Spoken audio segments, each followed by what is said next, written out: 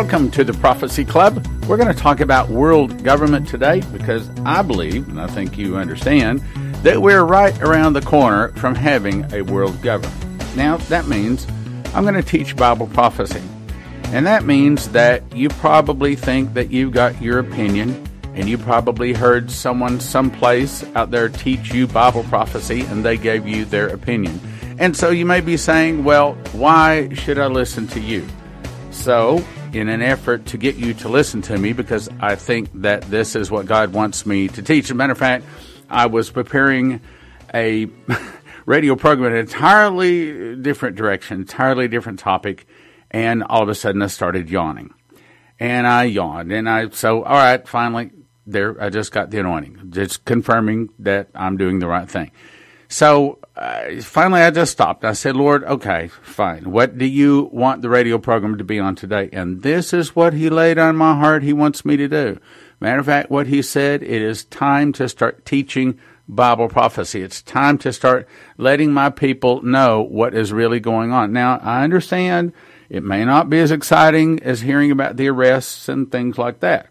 But if you want to be informed about what's really going on, this is the topic that you need to be interested in. We're going to get right to the point, and I'm going to tie it right to daily things that are going on right now. And so who am I to be teaching prophecy? Well, I've been studying it 40 years, teaching it 30 years, made 37 DVDs on it, wrote a book on it. More than probably that, I've memorized the verses that I bring it to you. I'm not saying I've memorized all of Daniel like I have Revelation, but I have memorized these verses. Now, I probably couldn't quote them right off the top of my head right now. I don't have them down as well as I do Revelation, but nevertheless, I've memorized them. And as that process of memorizing comes along, He begins to show me deeper and more. Well, the Bible says, God revealeth the deep and secret things. He showeth what is in the darkness, and light dwelleth with Him. So that's what I pray, that God will show me the deep and secret things. So here we go. Daniel chapter 2, we're going to start at verse 31. Thou, O king, now this is talking about Nebuchadnezzar, and that's important too, sawest and behold a great image. This image represents 4 world governments. This great image, whose brightness was excellent, stood before thee, and the form thereof was terrible. Now that word terrible really is important to know and understand, meaning that this world government that's coming is going to be the worst time that mankind has ever seen.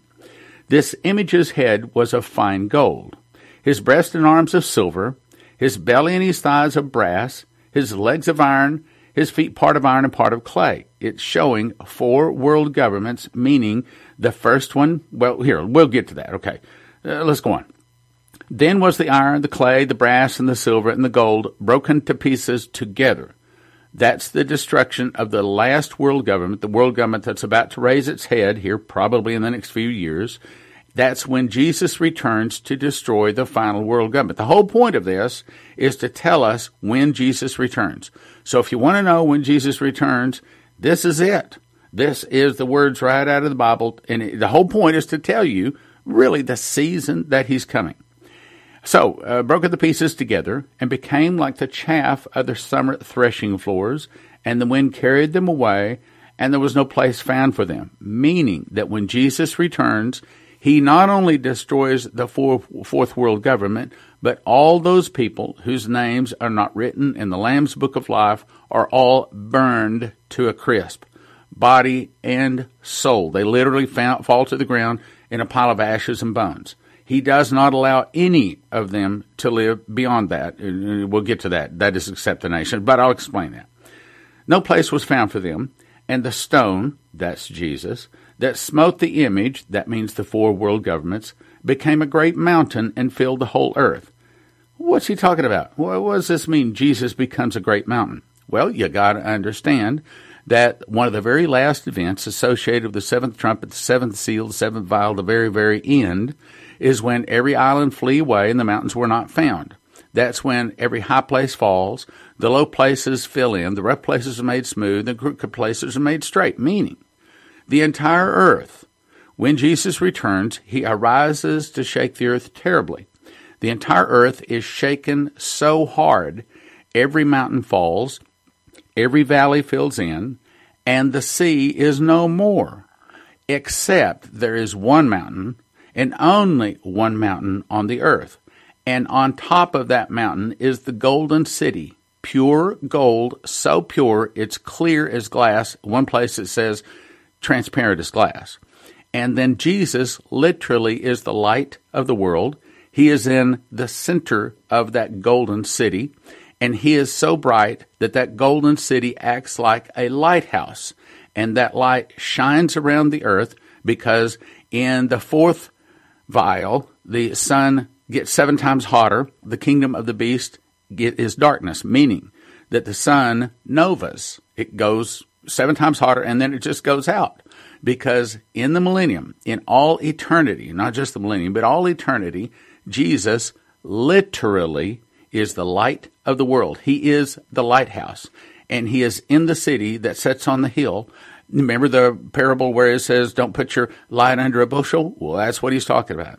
He is literally the golden city, the light from the golden city that shines around the earth. There is no more darkness. There is no more day or night. There is no more summer or winter. It's eternity in constant light. And Jesus literally is the light and the power of the world. Now, let's go back to the prophecy. I told you, I'm probably going to teach this different than you've ever heard because this is my life, brothers and sisters. This is what I are. Okay, so let's go to verse 36. So here comes the interpretation. This is the dream, and now we tell you the interpretation there before the king. Thou, O king, art a king of kings. Now, those words are really important because who is the King of Kings? Well, I'm going to tell you right now, it's not Jesus. Because right now, Revelation says that Jesus is the Prince of the kings of the earth. What's the difference between a prince and a king? A prince is someone in line to be the king, but he's not the king yet. So right now, Jesus, surprise, surprise, is not the King of Kings and Lord of Lords. Right now, he is the Lamb of God. He is the Prince of the kings of the earth.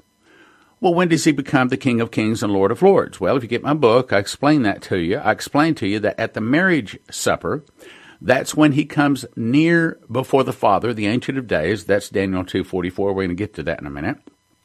That's when he is crowned King of Kings and Lord of Lords. He's given a vesture dipped in his own blood, and it has on his thigh and on his vesture a name written, King of Kings and Lord of Lords. That's when he returns for Armageddon. The marriage supper takes place on Pentecost. Again, that's all in my book. I explain all that to you. I promise. You do not know what is in my book. Well, I mean, at least I've been teaching prophecy, studying 40 years, teaching you 30 years. And I didn't know anything that is in my book. It was all new information. So I think it's probably pretty fair to say you probably don't know it either. In other words, if a guy that makes his living for the last 25 years teaching prophecy, if I didn't know it, chances are you don't know it either. Anyway, let's get back to this. Thou, O king, art a king of kings. Now, that right there is really important because what that's really saying is telling us who the Antichrist is. See, the Antichrist doesn't mean against Christ. Antichrist means in the place of Christ. He don't want to be Christ.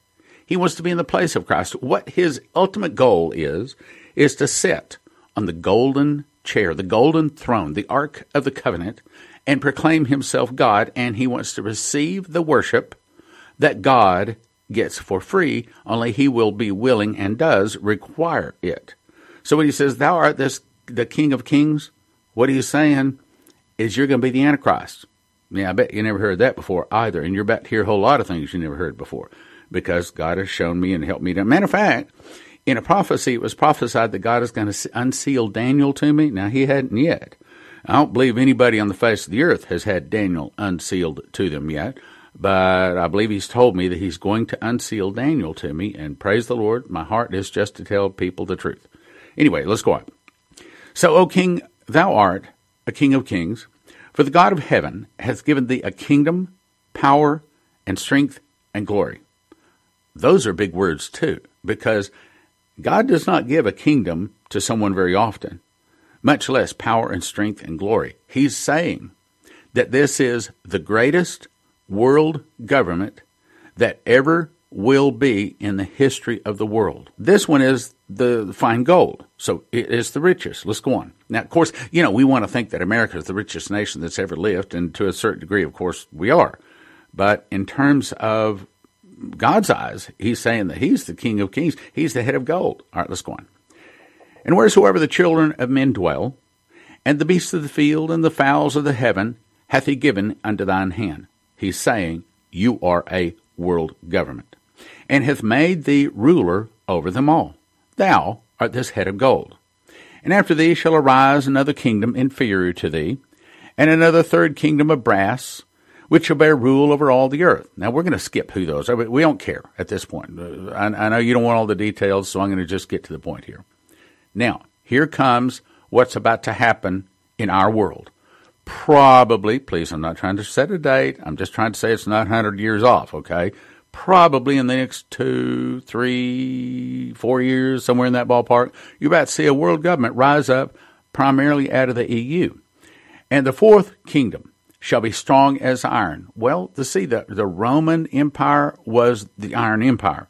Forasmuch as iron breaketh in pieces and subdueth all things.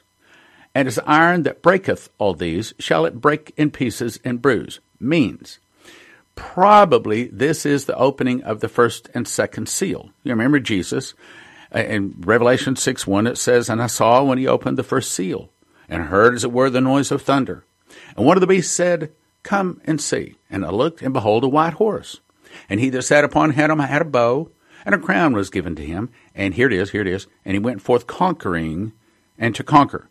This probably is a world war starting right here when he says, and this fourth world government, meaning the world government, breaks in pieces and stamps the residue all of the other world governments, all the other governments. Revelation, another place says, and they shall give their power and strength unto the beast, so that the words of God can be, or actually until the words of God should be fulfilled. So they actually give their military, give their wealth, give their nuclear weapons to the beast. Can you believe that? They give him the whole kingdom. They give him the keys to the kingdom. All right, let's go on. Whereas thou sawest the feet and toes, part of potter's clay and part of iron, the kingdom shall be divided. EU, over the last 10, 15 years, has opened their borders, thanks to George Soros and other devils like him. And they've allowed people from other nations, mostly Muslims, carrying their Quran, mostly Muslims, to come in. Now, it's saying that they don't work well together. And of course, we just saw, New Zealand just get all shot up. Okay, in other words, the Muslims don't fit well.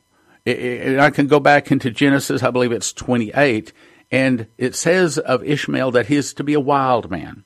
Every man's hand is against his brother. Muslims, specifically, and Arabs in general, don't get along. If they're not killing each other, they're killing you.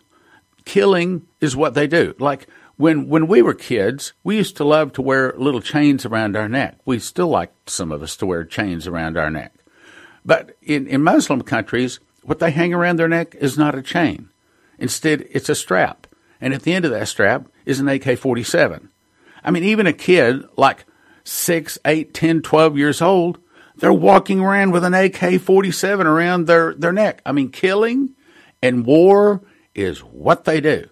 And I might say that's pretty much all they do. Now, there's a few exceptions. I mean, Qatar and places like Dubai, I mean, there's some exceptions.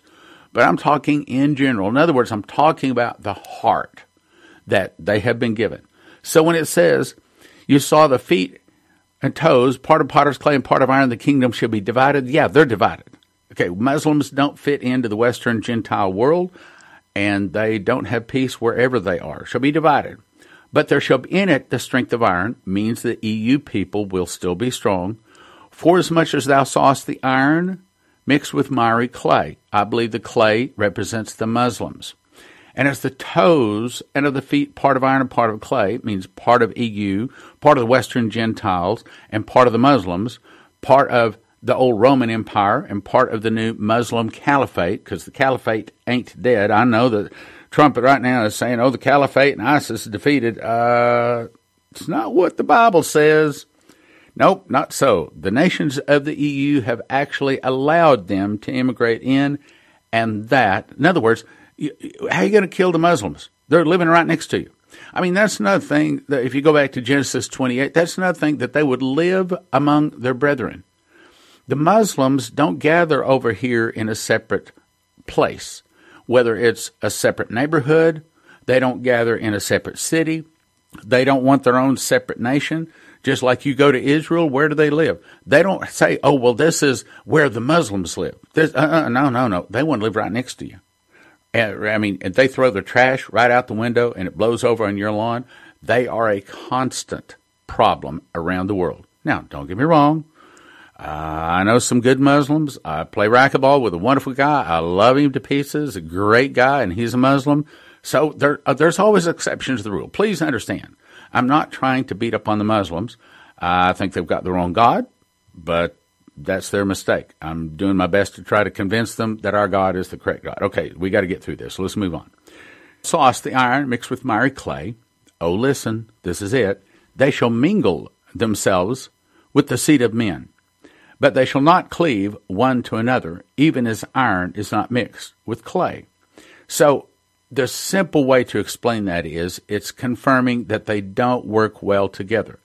But when it says they shall mingle themselves with the seed of men, I believe that is a subtle reference to these UFO guys come down, once again, Genesis 6, all over again, and they literally mingle themselves with the seed of people on earth. And then you got the hybrids, the half alien, half human, and that's a topic for another day. There's a lot more experts out there on that than I am, so I'll leave it to them. Let's keep going. However, this next verse is a really, really, really important one. And in the days of these kings, what's that saying? It's saying when you see a world government, that doesn't work well with the Muslims inside of it, and it's mostly EU, with Muslims spread all over it. Okay, when you see that world government rise up, he's saying, and in the days of these kings, when you see a world government, and in the days of these kings shall the God of heaven set up a kingdom, which shall never be destroyed, and the kingdom shall not be left to other people, but it shall break in pieces and consume all these kingdoms, and it shall stand forever. Now, what I just said is really important. It's going to take me a second to explain that. You see, in the Old Testament, the Jews were commanded that they were not to harvest the corners of their field, meaning that they were supposed to leave some of the harvest to the poor and the fatherless and the widows and stuff like that. They were commanded not to harvest the field. They were to leave some of it.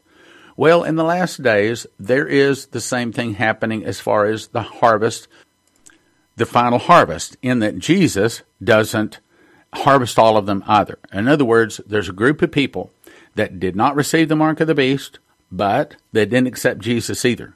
They are the nations. They are the ones that are not harvested.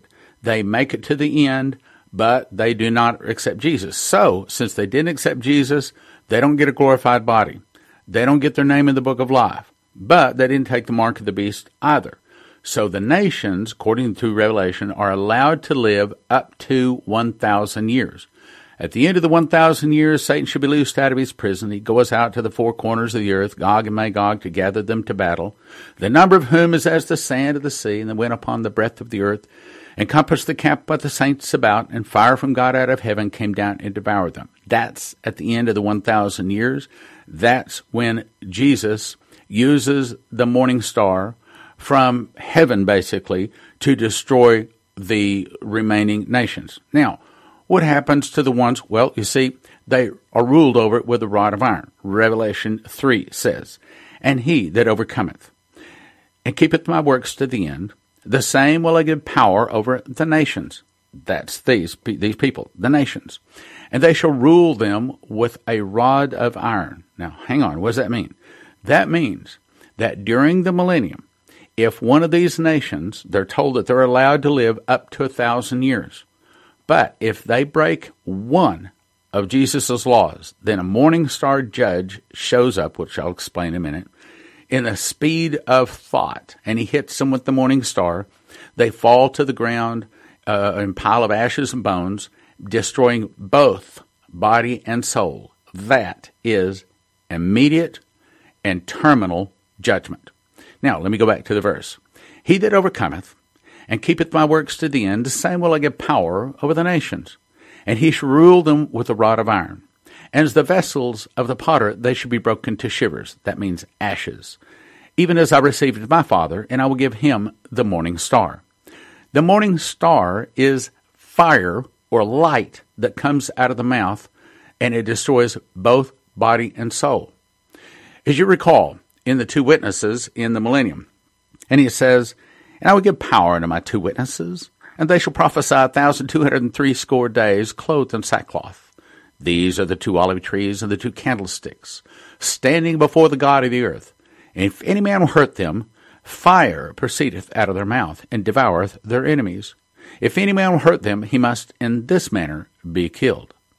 So the morning star is a fire that comes out of the mouth of the two witnesses, and also some people will get that morning star, because Daniel 12 says, and they that turn many to righteousness shall shine as the stars forever and ever. Then we see another example of the morning star. Again, I cover all this in my book. It's too complicated, and you're not going to get it just hearing me right now. You got to look at it. You got to read it. You got to study. Okay, so anyway, here's the other example. So at the very end, this is when Jesus is returning for Armageddon to defeat the enemies, which is what we're talking about. This is where they become like the chaff of the summer threshing floors, and the wind carried them away. Why? Because they are ashes. Why? Because Jesus returns and hits them with the morning star. Okay, so this is the example. Revelation 19 says, and I saw the beast and the kings of the earth and their armies gathered together to make war against him that sat on the horse and his army. And the beast was taken, and with him the false prophet, which wrought miracles before them, with which he deceived them that had received the mark of the beast, and them that had worshipped his image. And these both were cast into the lake, burning with fire and brimstone. And the remnant, here it is, and the remnant, meaning those people that are left after the beast and false prophet are removed. And the remnant shall be slain with the sword of him that sitteth upon the horse, which sword proceedeth out of his mouth, and all the fowls were filled with their flesh. That's the morning star. So when it says, consume all these kingdoms, that's exactly what it means. Means that if you're not one of the nations, and if your name is not in the book of life, then you are all burned up. Now, here's another little surprising thing. Again, I cover this in my book too. The only ones that are going to experience eternal torment, that's where they burn and they burn and they burn for all eternity. That's only three groups of people, and that is Lucifer, the beast, and the false prophet. I'll represent those as three groups. And the other group are those people who take the mark of the beast. Revelation 14 says it this way, if any man worship the beast and his image, and receiveth his mark in his forehead or in his hand, the same shall drink of the wine of the wrath of God, means that he's going to burn them to pieces, to ashes, which is poured out without mixture into the cup of his indignation. And he shall be tormented with fire and brimstone in the presence of the holy angels and in the presence of the Lamb. And the smoke of their torment ascendeth up forever and ever. So there you go. That's where it says, if you take the mark of the beast, you are tormented with Satan and the false prophet and the beast forever and ever and ever and ever, ever. And they have no rest, day or night, who worship the beast and his image, and whosoever receiveth the mark of his name. Now, then who is it that is tossed into the lake of fire, and they will be as though they had not been? You remember that there's a judgment seat. Actually, there's three judgments. And again, I cover this in the book. There's the marriage supper of the Lamb. Yes, that's a judgment. Again, I cover it in the book. I don't have time to cover it now. The second thing is the judgment seat of Christ. Jesus is the judge. And then the third is the Day of Atonement. The Day of Atonement is a good way to explain what happens. On the Day of Atonement, it says, I saw the dead, small and great, stand before God, and the books were open. And another book was open, which is the book of life. And the dead were judged out of those things written in the books. And the sea gave up the dead which were in them, and death and hell delivered up the dead which were in them. And they were judged, every man according to his works. And death and hell were cast into the lake of fire, which is the second death. Here it is. And whosoever was not found written in the book of life was cast into the lake of fire. That's not eternal torments. That's the second death. That's what it just said. That's the second death, meaning soul death. So let that clear up that question for you. The only people, I'll say it again, the only people that are tormented for all eternity is the beast, the false prophet, and Lucifer, and those people that take the mark of the beast. And if their names are not written in the book of the life, all of the other people that aren't given a glorified body are all tossed into the lake of fire, and that is soul death. That's the second death. Then the nations are told, we're going to let you live for up to 1,000 years. But if you break one law, it's curtains.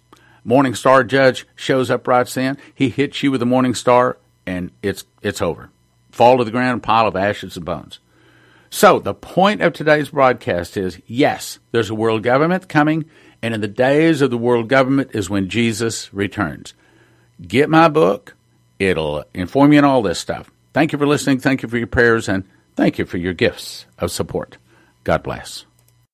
The Sevenfold Miracle Crusade is the start of the greatest miracle revival in American history. I'm sure of it. We're building an army of prophecy teachers and miracle workers to bring in the remaining names in the Book of Life. People who feel a desire to teach prophecy to a scared, uninformed public in panic, having found themselves in the end times unprepared without understanding.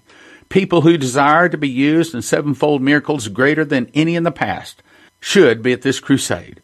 We will all break our 3-day consecutive fast at our Passover meal April 19th and follow the footsteps of Moses through Passover, unleavened bread, to the crossing from the sin of Egypt to the sevenfold promised land of first fruits.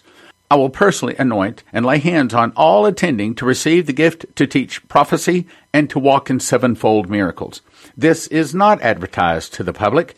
This is for prophecy students who want to be empowered to serve in the last days. SevenfoldMiracleCrusades.com to register.